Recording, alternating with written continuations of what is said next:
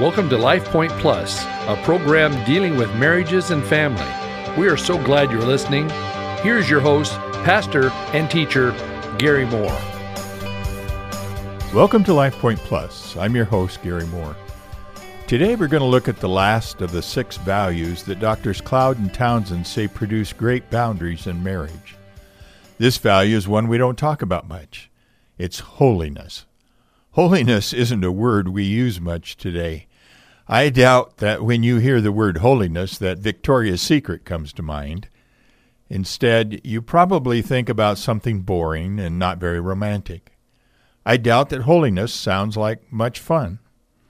Holiness does sound stiff and boring to many of us, maybe like some old church experience that you had in childhood. Drs. Cloud and Townsend say that in reality, holiness is attractive for a marriage. A holy person is someone who is blameless. The Bible pictures holiness as not just being religious, but also being reality-oriented. To be holy means to be pure and blameless. Because God is holy, His reality is ultimate reality. To the extent that we are not holy, we are farther away from the reality of life itself. The equation is that God is life and ultimate reality, and therefore, for us to be unholy is a movement away from the ultimate reality of life. They further tell us that if every marriage placed value on holiness, the following would be present: confession and ownership of the problems in each individual, a relentless drive toward growth and development, a giving up of everything that gets in the way of love, a surrendering of everything that gets in the way of truth, a purity of heart where nothing toxic is allowed to grow. This would be a pretty good list of goals for any marriage counselor to have for their clients. If a marriage counselor can get the partners to confess and own their problems and to try to rid themselves of everything that gets in the way of love, they will succeed in healing the marriage. Even greater, what if every marriage were doing that on their own? Drs. Cloud and Townsend tell us not to get holiness confused with some religious picture. Pursuing holiness in marriage means that you and your spouse pursue becoming the kind of people who can produce true love and life. You become whole. You become trustworthy, honest, faithful, and loving. In marriage, holiness is anything but boring. It is the kind of purity and trustworthiness from which the deepest kinds of passion flow. So take off your robe and get holy. Well, I want to shift gears and talk for a few sessions about protecting your marriage from intruders. One of the important aspects of boundaries in marriage is this: the marriage union itself needs to be actively and intentionally protected. God designed both spouses to invest continually in their attachment to each other. Couples need to work to keep their love secure and safe. Many things compete for your love. You cannot assume that the strong connection you had when you first married will always just be there. Other forces can come between you and your mate and diminish your relationship. As Jesus taught in Mark 10:9, God Himself has forged your marriage. Therefore, what God has joined together, let man not separate. As a bank guards its money, each spouse must guard and protect the core of the marriage, love. Marriage requires several kinds of boundaries to survive. We need to set limits on our individual needs, desires, and demands. And we also need to be able to say no to our spouses. And we need to have boundaries between the marriage and the outside world to preserve what we have. Even though we may not admit it or recognize it, the outside world deeply affects how our marriage operates. The pressures, temptations, and even genuinely good opportunities coming from the outside world are limitless. As stewards of the marriage covenant, you need to know how to structure your relationship so that the outside doesn't control what is inside. Here are some intruders that can weaken the marital bond: work, kids, outside hobbies and interests, TV, in-laws, church, internet, financial involvement, friends, addictions, affairs. When any of these come in between a couple's love, They can be destructive. You need to work to protect your marriage. Before we talk more about these intruders, let's discuss what drives the problem of intruders in the first place. A marriage is only as strong as what it costs to protect it. In other words, you value what you invest in. If you have spent time, effort, and sacrifice in preserving your marriage from other influences, your odds of a solid marriage are better. If life just happened to your marriage, you will have a more fragile bond.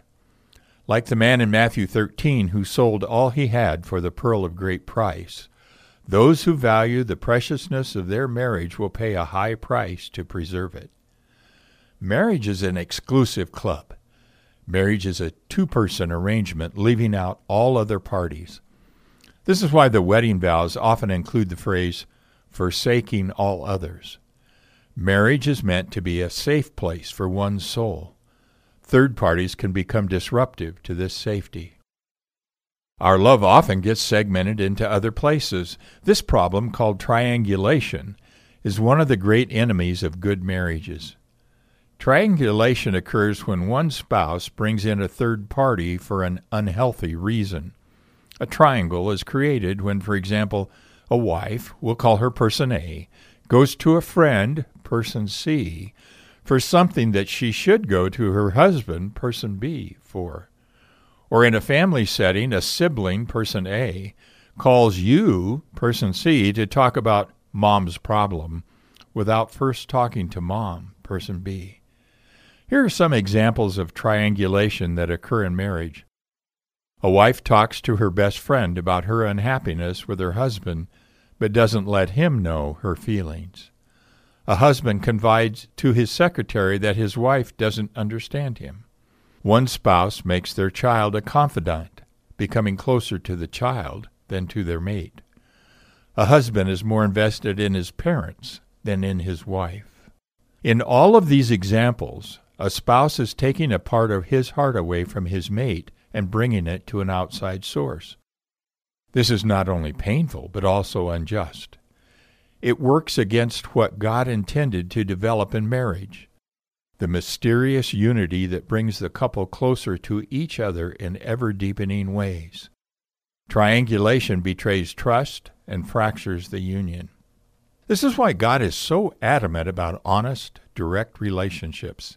He hates the deception and indirectness of triangulation. Gossip, for example, is a form of triangulation. The person who gossips, person A, relates something about person B to person C behind B's back, and as Proverbs 16:28 says, a gossip separates close friends. God tells us in Ephesians 4:15 to speak the truth in love. If you happen to be person C, the one in the middle of two spouses, you may think you are helping the couple. In truth, we all need people to confide in us. But if you are involved in two people moving farther apart, you are being destructive in spite of your good intentions. You may need to tell the other person coming to you, Kathleen, these are hurtful problems between you and Dan, and I feel for your struggle and want to support you, but until you're going to go to him first with these issues, I feel I'm a party to gossip and deception. Will you talk to him about it and then let me know how I can help? Remember that Proverbs 10:18 says, "He who conceals his hatred has lying lips, and whoever spreads slander is a fool." Don't be either the person in the middle or the one going outside of your marriage in unsafe ways. Married love requires a great deal of safety for intimacy to grow. Marriage brings out the most vulnerable, fragile parts of us. And these vulnerable parts need a warm, grace-filled, and secure environment in which to grow. If a third party threatens this, those fragile parts cannot be safe enough to emerge, connect, and develop. A wife who has trouble learning to trust others, for example, will have great difficulty investing in her husband if he is kinder to other people than to her, or if he discusses with friends what she shares in private with him. In addition, marriage is designed to mature us.